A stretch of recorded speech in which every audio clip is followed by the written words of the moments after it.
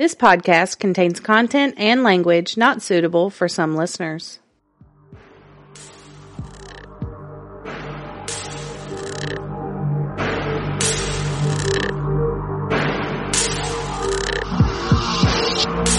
Welcome to Oddities and Curiosities, a podcast about murder, the paranormal, and other oddities sure to pique your curiosity. We are Amanda.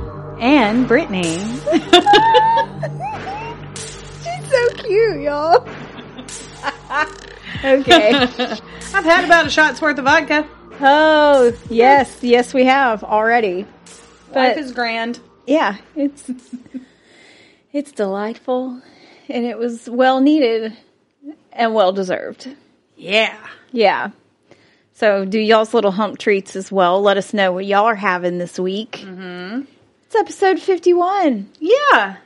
The big 5-1. The big 5-1. Is that a thing? Is that a phrase? Do people say It that? is now. It started out as summer camps. Is it still summer camps? That's what the spreadsheet says. But Okay. What is it not summer camps? Well, yours is like a real, legit summer camp, but mine's just camping during the summer. There's woods and shit in the summer. Yeah. Got it. Okay. So that's what we're calling it. Woods and shit in the summer? Sure. Okay. New title. All right. We'll work on it. I don't know. It's fine. But either way. So yeah, it's summer camping. Yeah. Oh my fuck. Go to the Facebook and the Instagram so you can see the pictures from this week's episode of Summer Camping. That was so good. That's my newscaster voice. I loved it. Yeah, go do that. I have I don't know, maybe 10 photos this week. I don't have that much photos. I'm trying to keep it conservative. I got all the good stuff. I like all the photos, so I stuck them all in there. I couldn't help myself. Okay. So this episode is coming to you on a Wednesday. Yes. So it's hump day. It's hump day. Okay, so What you got for us this week, boo-boo? I made a s'mores cocktail that I found on the Pinterest. I love the Pinterest. A s'mores martini. Yeah. Yeah. In this s'mores martini. Okay, so there's 6 ounces of chocolate liqueur. Godiva. Godiva. 6 ounces of, and I Googled how to say this, creme de cacao. Cacao. I don't know what it is, but it's in there. I don't know, but I like it. And the recipe calls for 3 ounces of vanilla vodka. We accidentally are drinking 6 ounces of vanilla vodka because Brittany can't read. And I got Smirnoff because it was limited at the Thrifty Liquor, what I could get. And ice. And you shake that all around. Now, after you shake that all around before you put it in your cups, garnish your cup with marshmallow cream and graham crackers and chocolate. Yeah. And then we roasted marshmallows with a Bic lighter and a bamboo skewer in Amanda's kitchen. Hey, it's what I have available. So yeah, super yummy s'mores martinis. They're so good. A little strong. But follow the recipe, friends. we're not babies. We've done this before. We've powered through it, and it was a really good episode. So I think we'll be fine. Word slur, bear with us. Yeah, y'all just enjoy this ride because there's no telling what's going to happen on it. I realized. Well, I was thinking, man, this is so strong because it's nothing but liquor in it. Yeah, every bit of it is liqueur. But I threw a little extra in there, so just a little bit of extra fun. It is what it is. Mm-hmm. It's fine. It's so cute though. Because I'm a cool this mom. One legit this is what cool turned out moms really make. cute. I'm making this again, and it was really easy. It took her maybe 10 minutes. If that. Yeah, that's what the prep time says on the recipe. So if I made it in that time, I did good. All right, and it's kind of like camping. Yeah, there's s'mores when you go camping, and with the leftovers that you have in the bowls, you can make yourself a tasty little snack. You just while you're making the drink. Dip in the graham cracker, dip in the marshmallow. That's good. Yeah. So do that. I guess we're ready to go. We ready to go? I think so. Okay. All right, hit me. Trigger warning. Yeah. Yeah. Both of our cases this week have kids involved. Yep. And we don't typically like to do kid cases. But here we are. But here we are. And we both were very tasteful with it. Yes. There's not a whole lot of, we cut out a lot of the ickies. Mm-hmm. I tamed it. So, sorry. And if you have an aversion to the kids stuff. It's okay. We understand. We understand. Listen to the next one. Yes. Okay. So, my case is on the Oklahoma Girl Scout murders. Bum, bum, bum. Bum, bum, bum. It's the big one. Yeah. A lot of you have probably heard of it if you listen to a lot of true crime podcasts and watch documentaries and stuff, because there's a lot of information out there on this case. It's sad, though. I've heard it, but I've only heard like a little snippet. So I'm excited to hear all of it. Okay. I don't know if excited is the right word, but you're anticipating the story. I definitely am. Okay. So, summer camp has been a staple among American children for generations. In 1977, however, summer camp took a new and horrible turn thanks to one shocking triple homicide. Lori Farmer, Michelle Geis, and Doris Milner, and her name is actually Doris Denise Milner, so sometimes she's referred to as Denise, but I use Doris since that's her true first name and it was used more often. Okay. They were all between 8 and 10. No. And these girls were raped, beaten, and strangled to death. Fabulous. Their bodies were found on Monday, June 13th, by a counselor heading toward the showers at around 6 a.m. Oh, my God. It was horribly clear that 10-year-old Doris was dead. Seeing her body on top of her sleeping bag, the counselor ran for help, believing it was an accident, like something had happened in the night. Mm-hmm. When the camp director and nurse arrived, the full truth was revealed as the other sleeping bags were unzipped to find more bodies. So when the girl was headed to the showers, she saw scattered sleeping bags. Okay. And only one girl's body was on top of the sleeping bag. Okay. So that was little Doris, and that's who she saw. Yikes. Mays County in Oklahoma had a population of 30,000 and vast forest land. It was the perfect place to run a camp. Operated by the Girl Scouts since 1928, Camp Scott was 2 miles from the town of Locust Grove and 50 miles from Tulsa's Girl Scout headquarters. That year, the counselors met their campers at headquarters on June 12th. So that was just the day before. Oh, wow. Yeah. Okay. Michelle Hoffman had aged out as a camper by 1977 at 15 years old. She would spend her 7th summer at Camp Scott as a counselor. Michelle says of her first impression of camp, quote, "My first year at Camp Scott, I remember going, whoa, because it's so dark in those woods at night. If you've never been camping in a platform tent in the deep woods, it's a little intimidating. After your first time there, you get it. You're just prepared. It's going to be dark," end quote. She noticed shy little Doris Milner in the crowd and assured her mother she would do fine. After about an hour's drive, the bus turned onto Cookie Trail Road. Oh, cute. So if you want to go to the notes real quick, I have a picture of the sign. Okay. It's a sign that says Cookie Trail to Camp Scott, private property of Girl Scouts. That's the sign on the way to camp. All right. The sign's a little creepy. Yeah, it is. Something that I took out that I feel like I need to put in at this point is Doris Milner was African American. Okay. And was the only African American child at camp this year. Huh. Sadly, you will notice that her murder was slightly different than the other two. And the first thing about that is her little body was on top of her sleeping bag instead of closed up inside. So, okay. Yeah, just to throw that out there. Okay. They had arrived at Camp Scott after seeing the sign. While familiar campers found their tents, Michelle made sure to bring Doris to tent number 8 herself.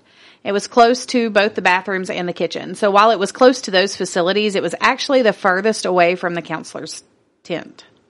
Well, that's not a good idea. So like the counselor's tent was in the center and the other tents were like kind of fanned out. Okay.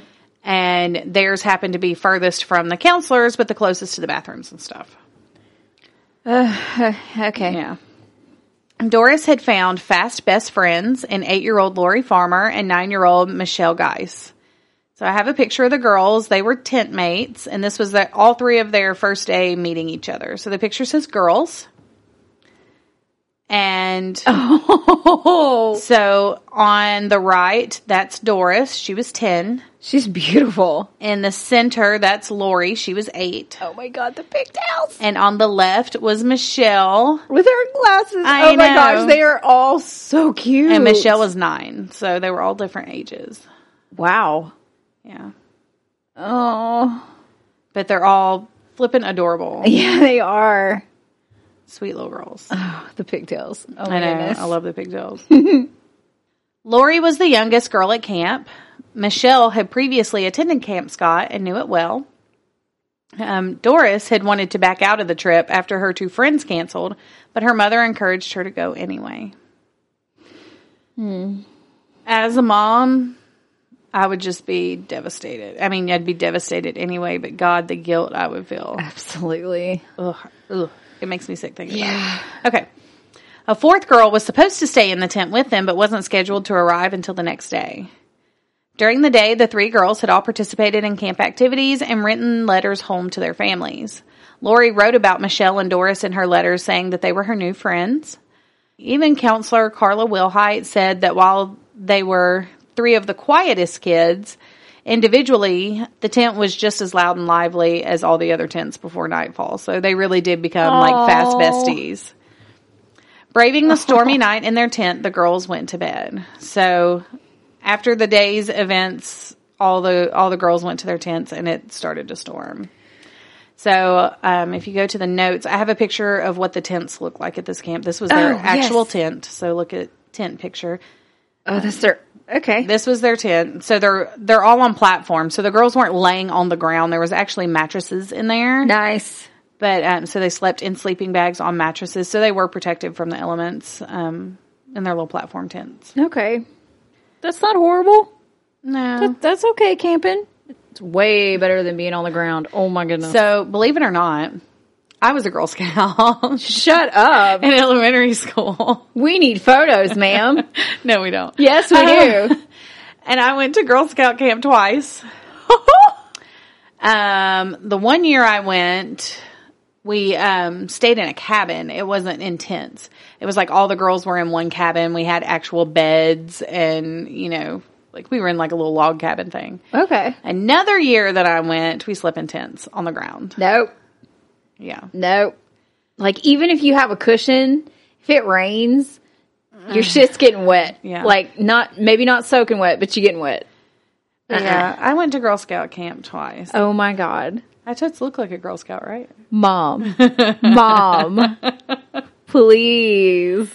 Oh, me and Mom are Facebook friends now. I'll just send Mom a message. Oh my gosh. I was going to say, you're not going to talk to her on the podcast because she don't listen. She's like, I don't know how to do that, Brittany. How hard is it? I've given apparently hard enough because my mom. I've given her instructions, for goodness sake. My mom wanted to know where she could watch it. Oy. Oh, they're so cute, aren't they? They're so cute. Okay, so. Well, yeah, we're reading a story. Yeah, back to that. Okay. While news reports at 8 a.m. varied from a freak accident to foul play, authorities at the scene were already aware of the sickening truth. Yeah. It was Carla Wilhite who found the bodies.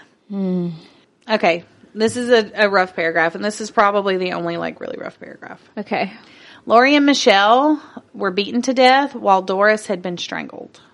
So there's another separation between the African-American girl and the Caucasian girls. Okay. 2 of the girls had been raped and the other sodomized. It's unclear who suffered which, but it was obvious for sure that one had been treated differently from the others. So, well, I think it's pretty safe to assume what happened there. Yeah. In the meantime, buses brought all the other campers back to Tulsa where their parents were waiting at 2:15 in the afternoon. So that morning, oh my God, they gathered up all the other campers. They didn't tell them what was going on. They just told them they had to go home. And all the other girls packed up their stuff and got them on the bus and back home to their parents. Their parents knew what was going on because the news. Okay. Well, in the 70s, everybody watched the news. Okay, true. So They didn't have the Facebook. So the parents knew what was going on, but the girls were oblivious. Which is probably better. Yeah. Oh my goodness. Could you imagine? Oh my Could God. you imagine not knowing if your daughter was coming to you at 2:15? Because they didn't release the names of the girls. Okay, that's the part I remember about the parents not knowing. Yeah, the parents didn't know. The parents didn't know which kids. Yeah. Could you They imagine? just knew that something. Okay. Oh Ugh. my God. Yeah. Yeah. No. Oh. That's terrible. That's terrible. That was a fuck up on the police's part. Yeah, but The mass panic of all those parents of all the girls at camp. No, thank you, please. But it is what it is. Police interviews revealed that there had been some strange noises heard during the night. Counselor Carla Wilhite heard a guttural moaning sound coming from the main road through camp. After investigating, she determined it was probably just an animal, so she returned to bed. A camper in tent number 7 was woken about half an hour later with a flashlight shown in their face. One girl heard a scream at 3 a.m., while another heard someone crying, "Mama, Mama." oh fuck. Unsure of what to do, both girls went back to sleep. Oh, that choked me up a little bit. My throat. You okay? Oh, yeah. Mm-hmm. I hadn't read that part out loud. Yeah. Okay. It's a little bit different when you're saying it out loud altogether. Yep. I need a minute. Oh my God. I'm emotional right now anyway. Sorry. It's okay. I just can't imagine the mama mama thing is. All right. Man, that part sucked. You got more. Yeah, that's the last of the bad stuffs. You got to eat one of your marshmallows if you can get it with your. Okay. It's really good. Is it going to make me feel better? It might. Okay. I ate my other one. It was pretty good. I can't stab it. I can't either. Get over here, you fluffy bitch. I think I'm just going to get I'm sticking my finger in there. That's what she said. Oh, got it. I'm full of alcohol. Mm-hmm. I just splooged alcohol in my mouth. Okay. You're right, I feel better now. See? Okay. Whew. Marshmallows always help. Yeah. All right. Okay. So, unsure of what to do about what they heard, both girls went back to sleep. Mm-hmm.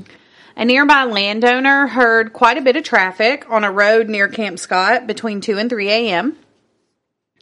The crime scene itself was covered in blood. It looked as if it were wiped around with a mattress and towels. Not necessarily like they were trying to clean it up, but it had just been smeared. Yeah. Like things were moved around. Footprints of different sizes were found inside and outside of the tent. Duct tape, cords, rope, and a flashlight were left behind. A print was found on the lens of the flashlight, but they failed to identify it. Damn. They noted that the flashlight had newspaper stuffed inside it to keep the batteries from rattling. Huh.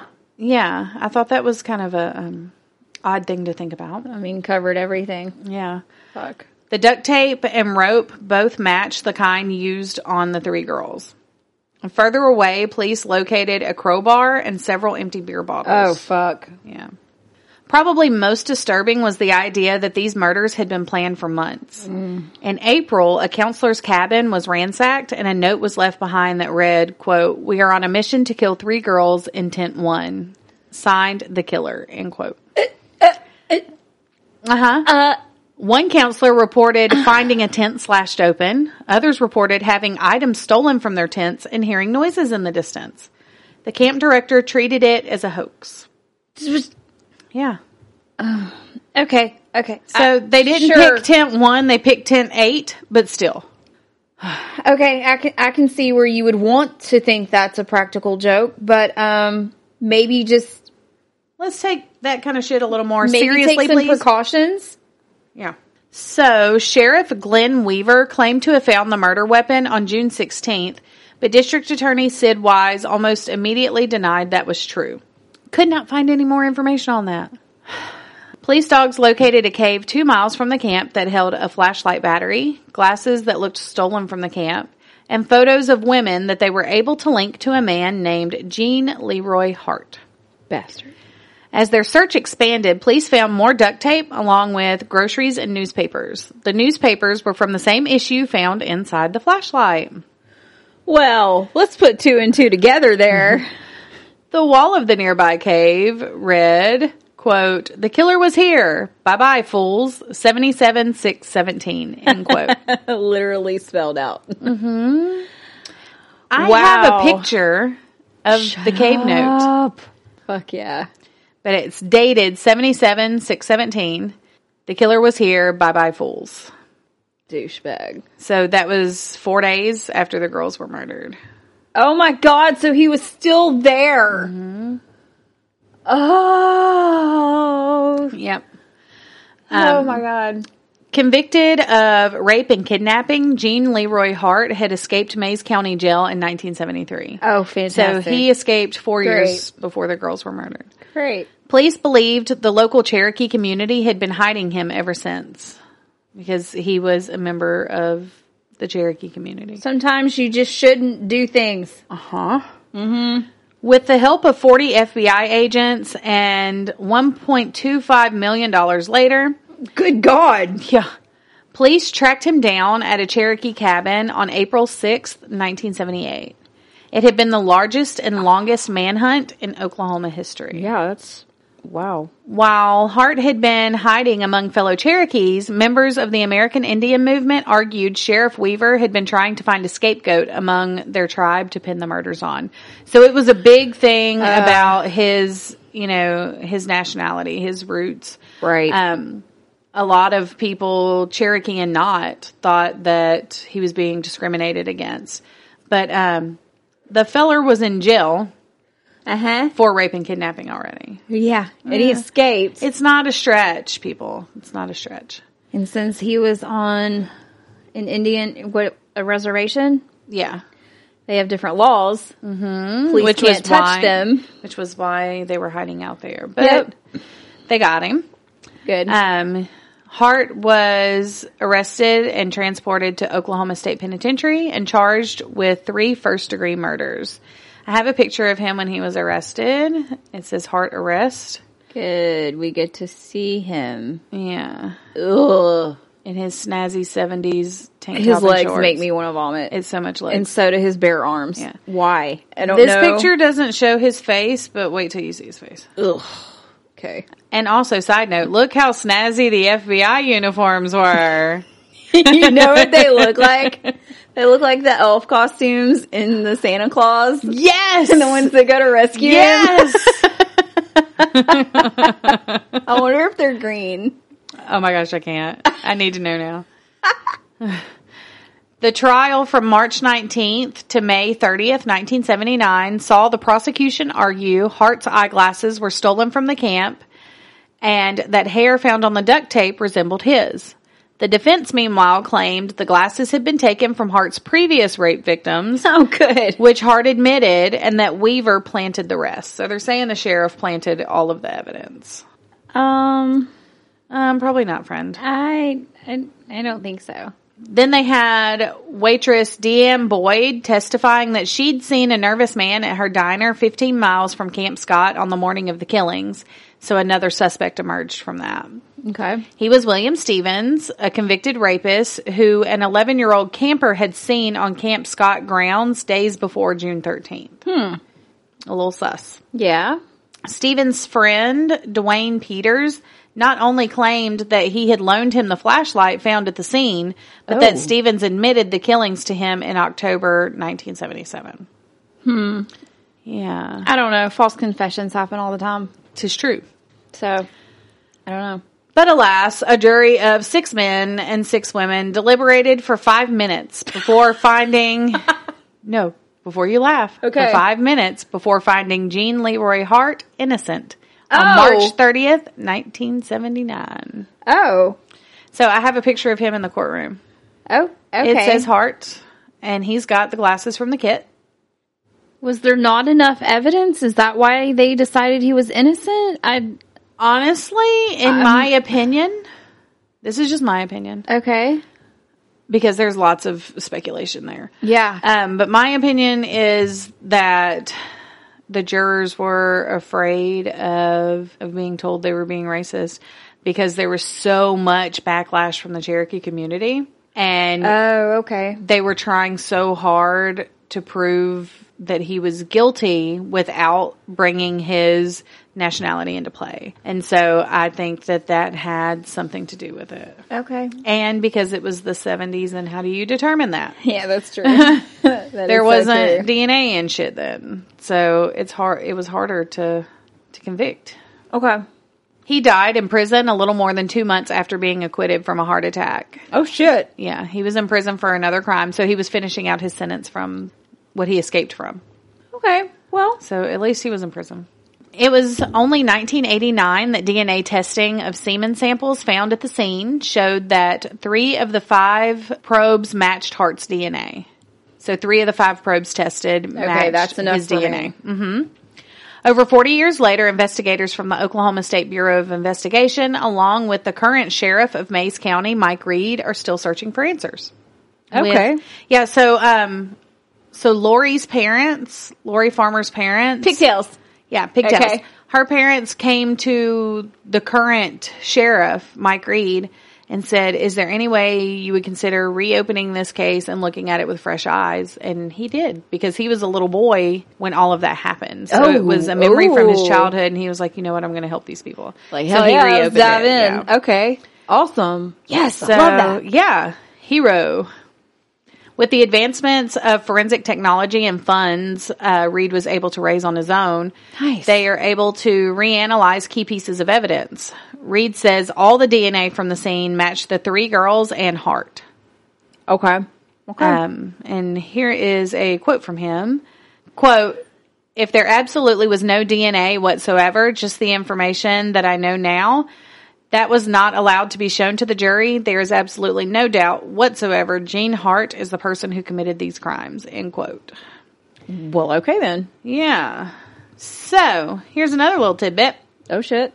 Broadway star Kristen Chenoweth. You know who she is, right? Yes. Okay.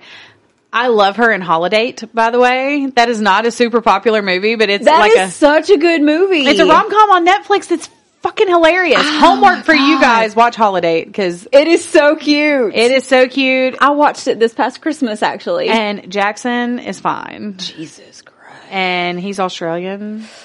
Watch Holiday. Yeah. Do yourself a favor. Yeah. So, Kristen Chenoweth was an 8-year-old girl living in Mays County, Oklahoma in 1977. Oh, shit. The murders hit too close to home. She said, quote, 45 years ago, I never thought I would still be haunted by these murders that stripped away our innocence. That's why I've come back home, to find answers, to find healing, end quote. Chenoweth's return to her hometown to investigate the murders is detailed in the Hulu special, Keeper of the Ashes, the Oklahoma Girl Scout murders. Yeah. It premiered May 24th, 2022. I didn't check, but I'm sure it's still on Hulu. It is. Chenoweth said that the year the girls were killed, she had begged her mom to attend the same camp, but ended up staying home. Quote, in 3rd grade, I told my mom I wanted to go to Girl Scout camp, Camp Scott, but I had gotten sick and mom said you can't go, and I remember being devastated. I could have, would have, should have been on that trip. It has stuck with me my whole life, end quote. Oh my God. That is insane. And then we would not have been graced with her awesome talent. Her singing and dancing. Oh my gosh, she is so adorable, y'all. She's like, what, She is 3 the feet tall? Loudest tiny person ever. She's so cute. So the Farmer and Milner families unsuccessfully sued the Magic Empire Girl Scout Council in 1985, while Farmer opened a Parents of Murdered Children chapter in Oklahoma.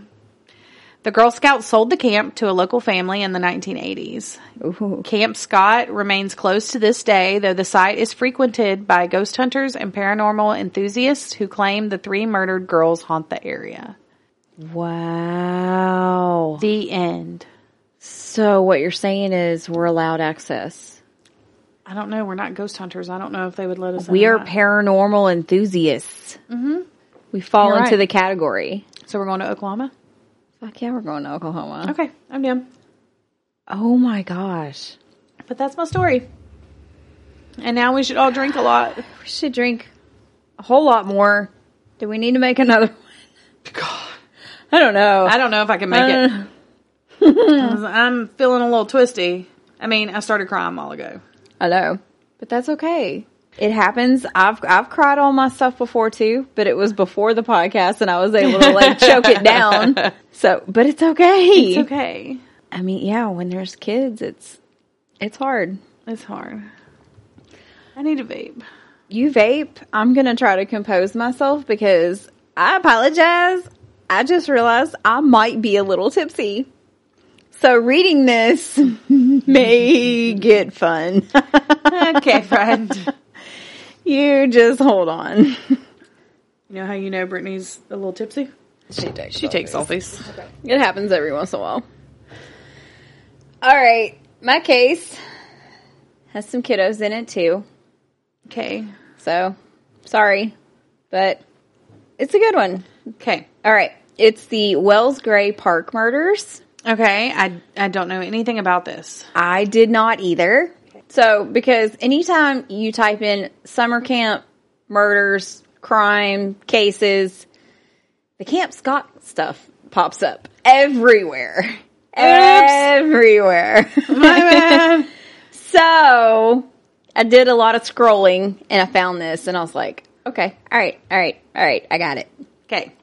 So, on August 2nd, 1982, Bob Johnson, 44, and Jackie Johnson, 41, and their daughters, Janet, 13, and Karen, 11, went on a 2-week camping trip with Jackie's parents, George Bentley, 66, and Edith Bentley, 59. Sadly, it was the last family vacation they were ever to go on. Aww. The Johnsons and Bentleys were last heard from on August 6, 1982. I have a picture of the happy family. Okay. Okay. It has a picture of Karen and Janet and Woo! Mom and Dad. Who wears short shorts? Yes, ma'am, they do.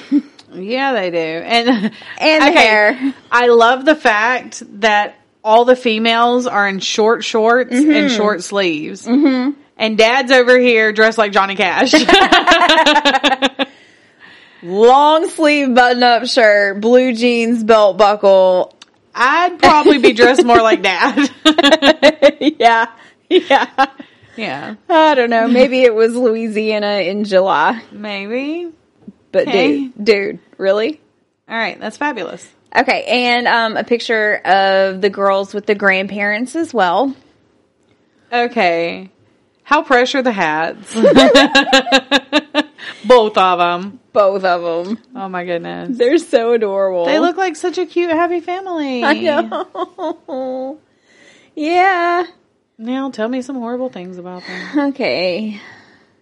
The group traveled to the remote Wells Gray Provincial Park, a wilderness park located in east central British Columbia, Canada. It covers 5,250 square kilometers, which is 1.3 million acres. That's a lot of land, you guys. That's a lot. That's a lot. And is British Columbia's 4th largest park. Just the 4th. Hold on. Huh? You said they were going camping for 2 weeks? Yeah. Who the fuck camps for 2 weeks? I've done it. Why? Why would you choose to do that? Were you at least in a camper? No. I'm it out. It was tent camping and it was July. And I'm I was out. 3 months pregnant. Are you, ma'am? It was for my oldest daughter's birthday. Look, it was only supposed to be a weekend and it got extended. To 2 weeks? Yeah, it was torture, you guys. Oh my God. We had a window unit or I would not have survived. Why? We rigged up a window unit into the tent. I wouldn't have gone. There would have been men left behind. I'd have been out. I was along for the ride.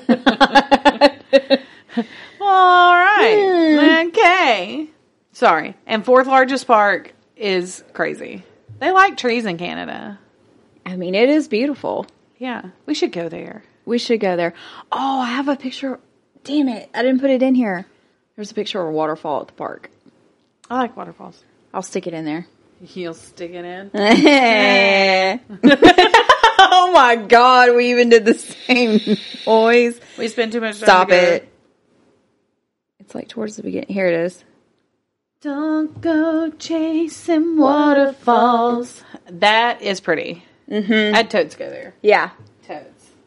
Going to Canada. All right. Okay. So their time near the beautiful Wells Gray Park was cut short by a sadistic, brutal killer obsessed with young girls. A sad and depressing story of outdoor adventure gone wrong, bad luck, and a mission by 2 Royal Canadian Mounted Police detectives to find the perpetrator of these awful crimes. That sentence didn't make sense anymore because I giggled through the middle of it. Man. But it's fine. We get it. We got it. There were Mount Mees, okay? There were Mount Mees. They were Mount Mees. The Johnsons pitched camp at a secluded area near the old Bear Creek prison site beside Phage Creek. Man, y'all fucking up. Nope. Already no. Oh. You okay? Oh. I ate the other marshmallow. Mm-hmm. It had lost its structural integrity. Oh. It was a little slimy and squishy. It was a little slimy. But you know what? It kind of burned my tongue with the amount of vodka that was sucked into that sucker. Oh, it's like putting a cherry in there. It's like a cherry bomb. It's a marshmallow bomb. Mellow bomb. Mellow bomb. It's a mellow bomb. Okay. Oh my God. Sorry. No, you're fine. They are really good though. Mine's almost gone and I'm kind of sad. There we go. The Bentleys, the grandparents, subsequently arrived with their truck and camper van with a boat on top. I'm hanging out with the grandparents. I love the grandparents. I'm here for it. On August 16th, 1982, Bob Johnson failed to return to work at Gorman Brothers Lumber in West Bank. This was very unusual for the 25-year employee. Fellow workers reported that Bob was missing on August 23rd, 1982. They waited a good bit. A while, yeah. That's how you know that Brittany didn't work at Gorman Brothers Lumber. No, because you work with me, and the first moment I don't see your car already there when I pull up. Mm-hmm. Bitch, where you at? Uh-huh. And when she's not flouncing in by 7:30, I'm like, where the fuck's Amanda? Mm-hmm. Mm-hmm. Yeah, no, that wouldn't happen with our employment. Mm-mm. So, 5 weeks. 5 weeks people. After the families were last heard from on September 13th, 1982, a mushroom picker. Yeah, okay. Yeah, he's microdosing. Reported finding a burned out car with the driver's side door open in a clearing off a mountainside logging road about 13 miles from where they were camping. The wreckage was similar to the car that the Johnsons were driving. I have a photo of the car. Okay, that's a little sus. And can we revisit the mushroom picker for 1 second? I need some clarification. Yes, I know. Is he out there getting high? Is he out there doing that? Or is he out there harvesting mushrooms? We need a little more clarification I'm going to say he's doing both. On what he's doing here. In my mind, he's doing both. He's probably high and harvesting for his next dose. Okay. I see it. Or future doses, you know. Yeah. He's taking it back to his friends to make tea. I want some mushroom tea. Okay, anyways, let's go look at the car. Picture of the car. All right, there's the car. I can't like that. No, doesn't look good. Mm-mm. If anybody was in there... It didn't go well. Mm-mm.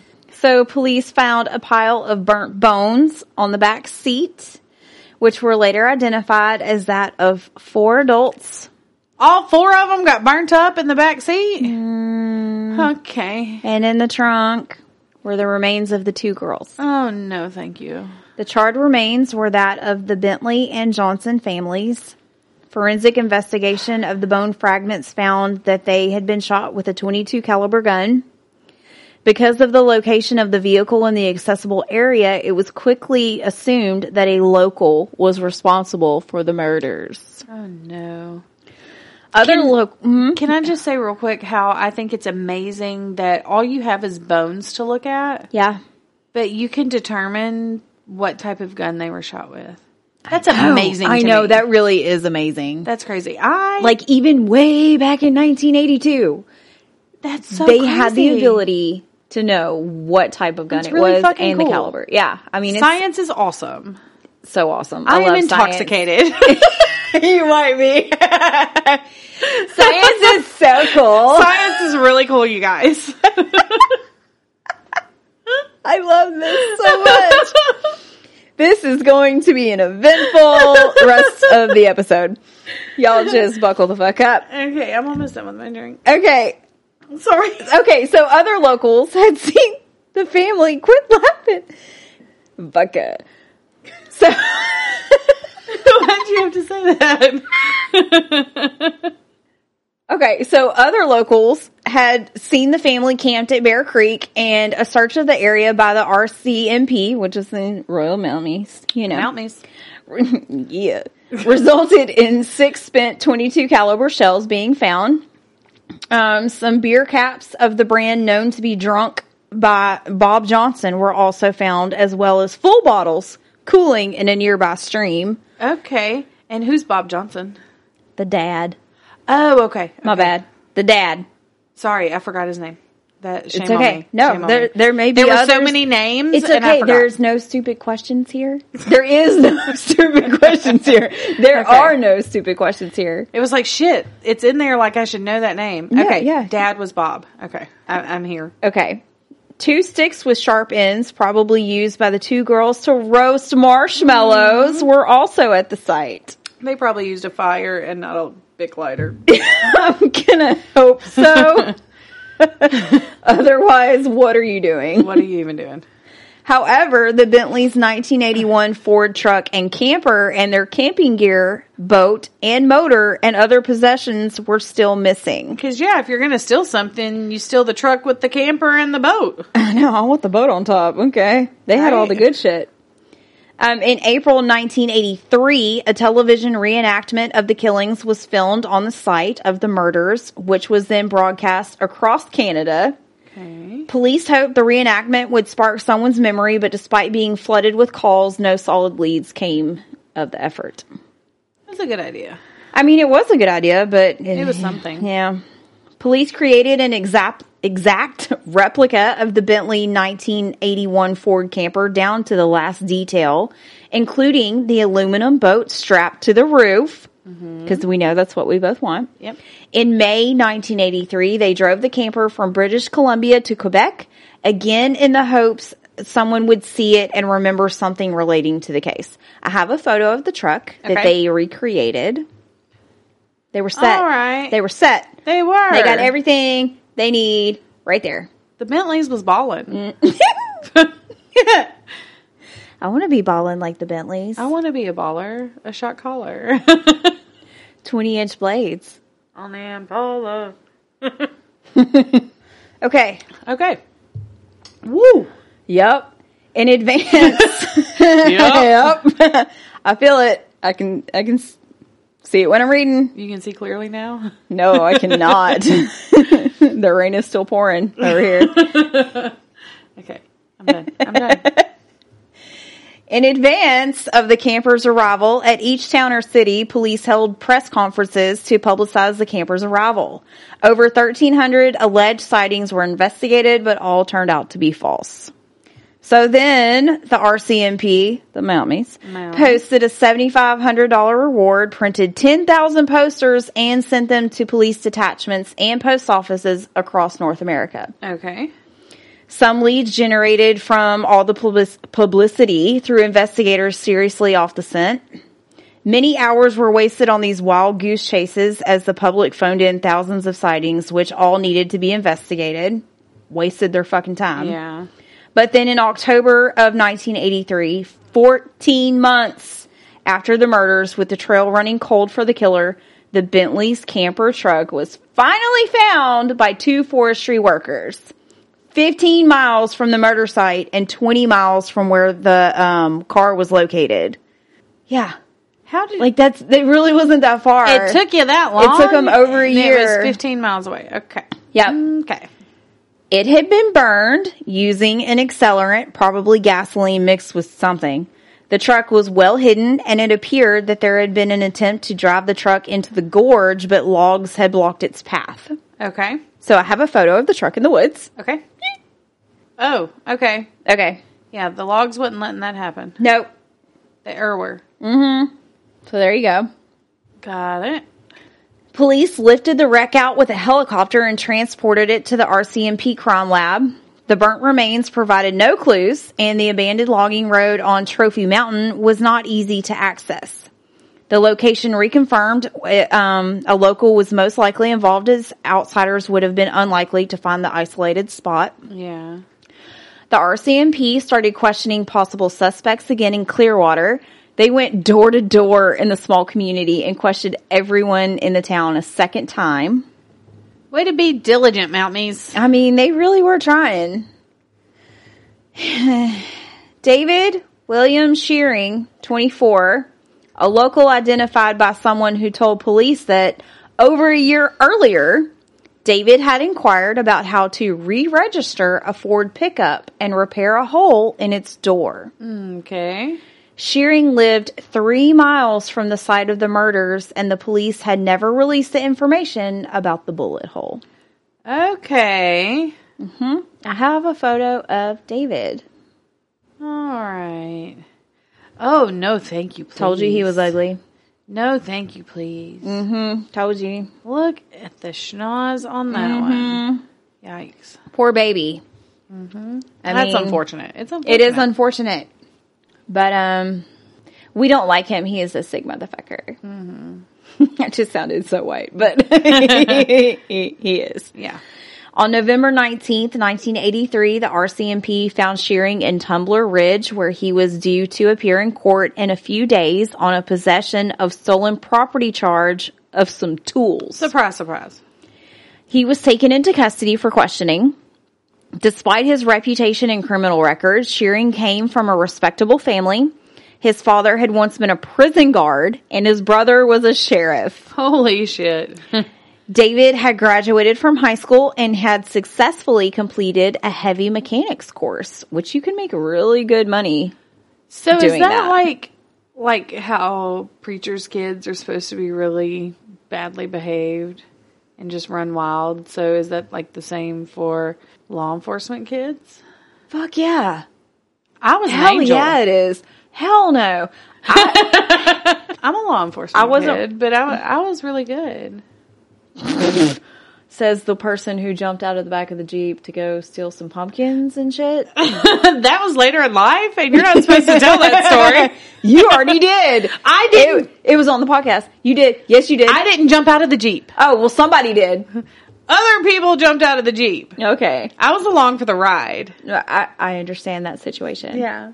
It was beyond your control. I mean, nobody tied me up, but... What were you I supposed to didn't do? Jump out of the Jeep? No, Yeah. that would hurt. It was a whole thing. It You was would a mess thing. up your hair. It was a thing. Okay. Yay, you. Oh, to be 17. Okay. The RCMP detectives, Sergeant Mike Eastham, Eastham. and East Ham. We're in Louisiana, I forgot. East Ham. and Constable Ken Label. Libel? That's liable I to be don't his know. last name. I didn't practice the names. I was more focused on the story. I didn't practice shit. That's liable to be his last name. All right. Sergeant Mike Eastham and Constable Ken Libel were convinced David was guilty from the beginning and tried to get his confidence. Eventually, they got him to confess to the crimes by getting him to relax and defer appointing a lawyer. Really? It seems like kind of a coerced thing, but Yeah. But when I read that, I was like, wow, they already got him to confess. But what it meant was they were getting him to confess to the stealing of the tools. Okay. Right here. Okay. So coincidentally, David was one of the first individuals to have been interviewed by RCMP after the investigation started when the two families were discovered in the car. The interview took place in the backyard of the Shearing family farmhouse around a mile from the murder scene. Oh my goodness. At the time of the interview, the murder weapon, the .22 caliber rifle, hung on the wall of the family home. Shut the fuck up. When police were questioned why they didn't seize the firearm and test it to see if casings fired from it matched those found at the scene, Inspector Vic Edwards cited basic rights. I don't have any right to go into your house and examine your guns, the same as I didn't have any right to go into Mr. Shearing's house. We had no reason to suspect him. Well, probably because his dad was a sheriff. Yeah, what the fuck ever. No, his dad was the prison guard. His brother was the sheriff. Whatever. Get it right. You know what I'm talking about. Are you enjoying your snack over there? She is fingering the cup. And getting, it's so good, and getting all of the marshmallow stuff off the side of it. It is really good. Mom, we don't want your sink to get clogged with the graham cracker. I appreciate you doing me that thinking favor. of you. That is so thoughtful and considerate. I'm so touched right now. As I gracefully shove marshmallow fluff and chocolate in my face. Yeah, I'm not looking at you. I'm looking at the screen. So, Okay. to your heart's content over there, ma'am. All right, I'm good. Okay. What? All right. Initially, he was led to believe the arrest was related to a hit-and-run incident, which he quickly confessed to before the detectives confronted him with the Bennett Johnson case. David accidentally admitted to Eastham that he had heard the murders were committed at Bear Creek, which was not information that had been released to the public. You fucking dumbass. He told on himself. Yeah, he did. After effort and persuasion, Eastham managed to convince Shearing to confess to the 6 murders, and he eventually agreed to reenact the murders. Shut and your even mouth. turn over the murdered family's possessions. Oh my God. Crucially, he handed over the .22 caliber Remington pump action rifle, which was forensically matched as the murder weapon. So they had the right guy. Yeah. David initially stated in his confession that he shot the 4 adults as they sat around their campfire, then shot the girls as they slept in the tent, saying he only wanted to rob them. He told the RCMP that he loaded the bodies into their car, drove it by night to the mountainside, and set it on fire using 5 gallons of gasoline. He said he cleaned the campsite, then took the truck camper back to his nearby property, only to burn it later when he discovered how difficult it was to re-register. Oh gosh. Which tracks. The RCMP also learned through David's closest friend, Ross Coburn, that he was with him when he ran over a drunk lying on a Wells Gray Park Road in 1980, killing him. Oh my gosh. The accident was never reported to police. Good guys, huh? Yeah. Yeah. 2 years later, on January 19th, 1984, David waived his right to a preliminary hearing. The day of his trial, or that his trial was set to begin on April 16th, he changed his mind and pled guilty to 6 counts of second-degree murder for the 1982 Johnson and Bentley families. Supreme Court Justice Harry McKay said that what we have, very simply, is a cold-blooded and senseless execution of 6 defenseless and innocent victims for no apparent reasons. The victims were unknown to the prisoner. They did not in any way provoke him. He knew they were camped at the site and carefully scouted the situation. He went home and returned either that night or the next day with a loaded .22 caliber rifle. On April 17th, 1984, Justice McKay sentenced David to 6 concurrent terms of life in prison with no chance of parole for 25 years. This was the maximum possible penalty for second-degree murder and the first time in Canadian history that it had been handed out. Oh, so they're usually pretty generous then. Yeah. Okay. Making history here. However, many were perplexed that the sentences were concurrent, giving him the chance to escape the prison system later in life. David did not appeal his sentence, which is kind of rare. Yeah. Following his conviction, RCMP Sergeant Mike Eastham re-interviewed him and got the disturbing truth behind the... Sorry, y'all. Got the disturbing truth behind the killings, pedophilia. David finally told Sergeant Eastham that what had really happened was he lusted over the young girls and was determined to sexually abuse them, even if it meant killing the parents and grandparents. I have a picture of the 2 girls. Okay. Just so you can see them a little bit closer up.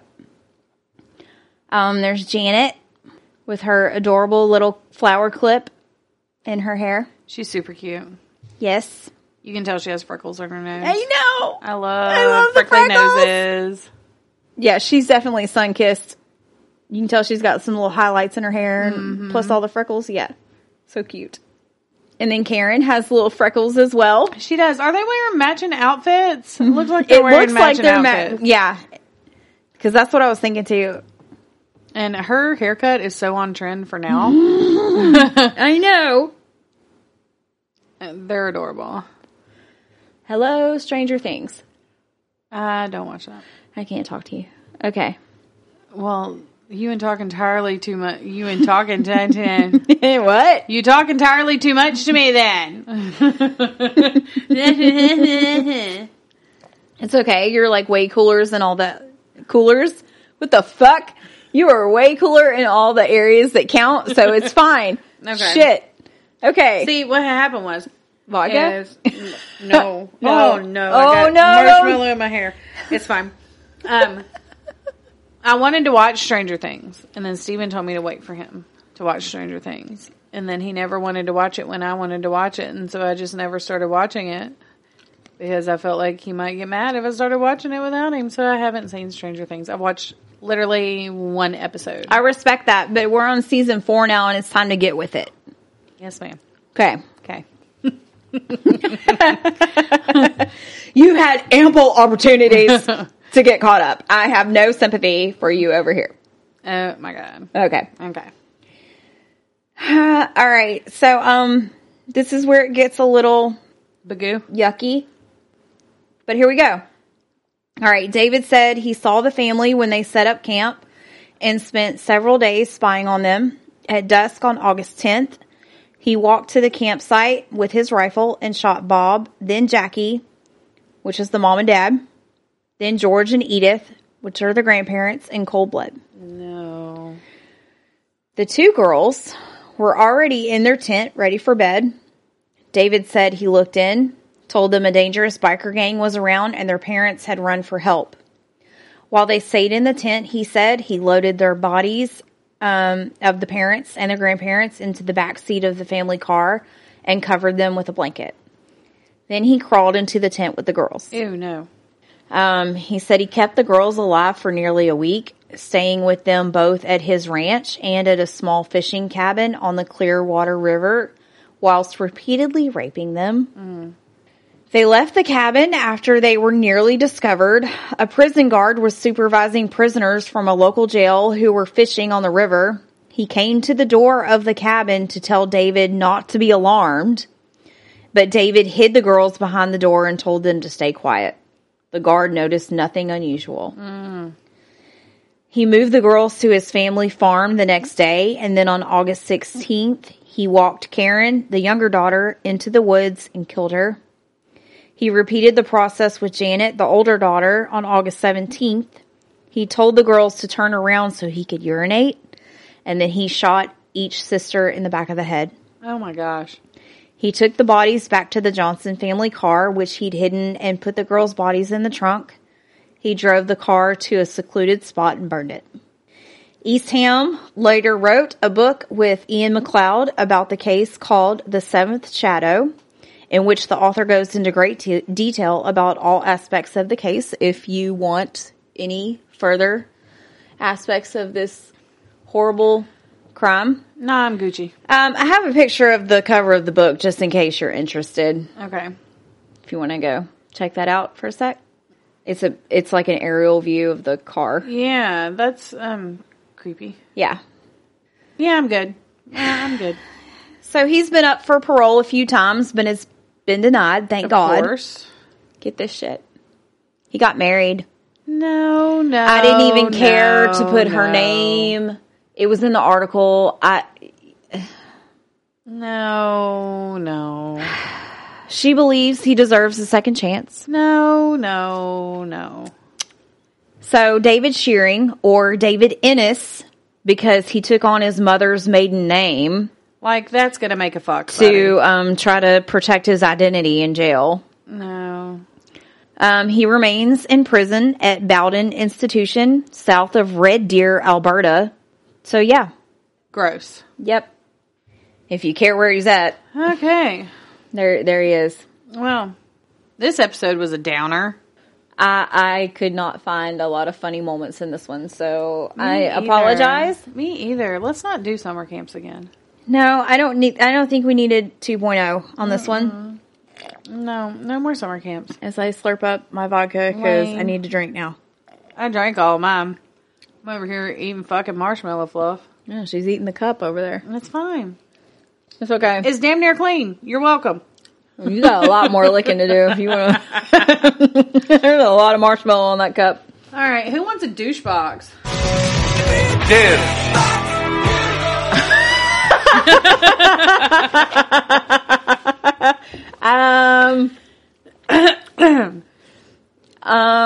got one.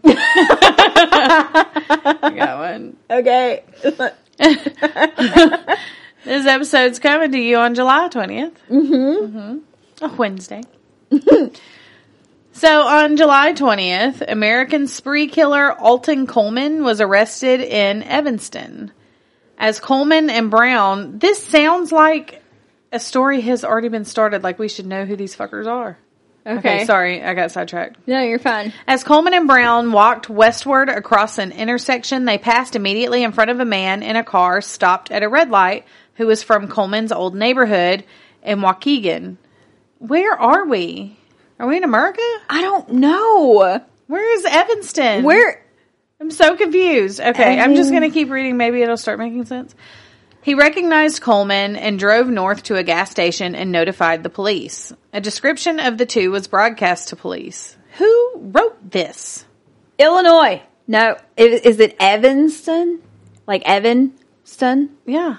Illinois.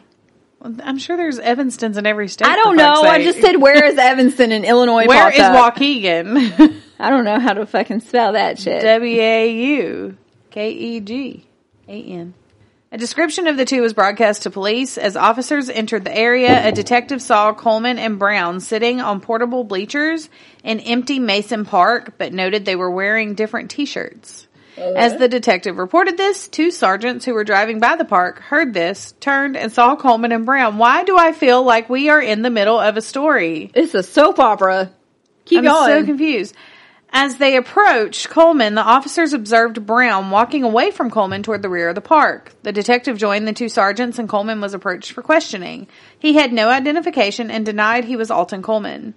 Meanwhile, two other officers stopped Brown as she tried to exit the park, searched her, and found a gun in her purse.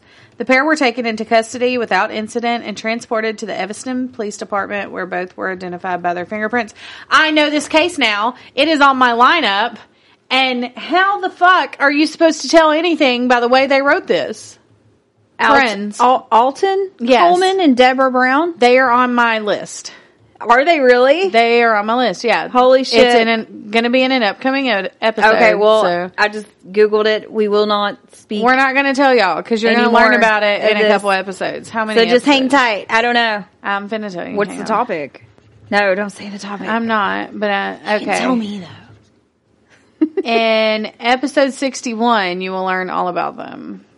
I don't know why they wrote that like that, because there ain't no way for you to be able to tell shit from that. But okay, well, y'all just hang tight till episode 61, and then you'll find out all about them. Yeah. Disappointing douchebox for you this week. I'm sorry. Sorry, friends. No, it's not disappointing. Like, to be continued. It's a teaser. Huh. We're being teases. Yeah. Swing, swing. Okay. Okay, what else? I don't know. Friends, I'm go a to the little tipsy. Facebook and the Instagram so you can see the pictures and tell us stuff. Tell us, like, about your hump day treats. Yeah, tell us what your hump day is. I mean, what your hump day treat is. We know your hump day is Wednesday. Yeah. Do us a favor. Will you go rate and, like, review? Do that. Nobody's done that for a Nobody while. is doing that. And it makes me sad all day. And I'm not sure why you wouldn't listen to one episode and go, holy fucking shit, these girls are amazing. They're my I besties. love them. Let me go I'm rate and listening review. to them all the time now, so let me rate and review them. Like, I don't understand this. We're all besties. You do that kind of shit for your besties. Yeah, because we love you guys. Mm-hmm. And I'm not understanding what's going on. We have so much fun stuff planned, you guys. We're going to hang out with you guys. No, we're not. It's coming. Maybe. We're making plans to hang Oh out my with God, you that's friends. only like 2 months away. It's coming so fast. That's what she said. That was great. That was good. I heard it as it was coming out of my mouth. Okay, there's another one. Ma'am. Anyway. Oh my God, it's Stay gonna be tuned. so much fun. You know, just wait till August, okay? Just a couple more weeks. We're gonna start making some announcements. Oh, yeah. Yeah. Mm-hmm. I was confused, but now I'm not. Get no more vodka for Brittany. It's fine. I'm A-okay. And she did the peace sign. Oh, fuck. It's fine. Okay, friends. This was fun. It was educational. It was educational. And there was s'mores. And there were s'mores. So I'm okay with that. S'mores and vodka. Y'all should make your own s'mores martinis. We'll post the recipe. Y'all make your own s'mores martinis and post pictures of it. I am fine. My friend. I'm fine. Okay, I'm fine. Okay, she's fine. We're all fine. Everything's We're all fine. Okay. We're gonna go. That's good, right? Yeah. Yeah. We're good. Everything's fine, and bye. Okay, bye. Okay, bye.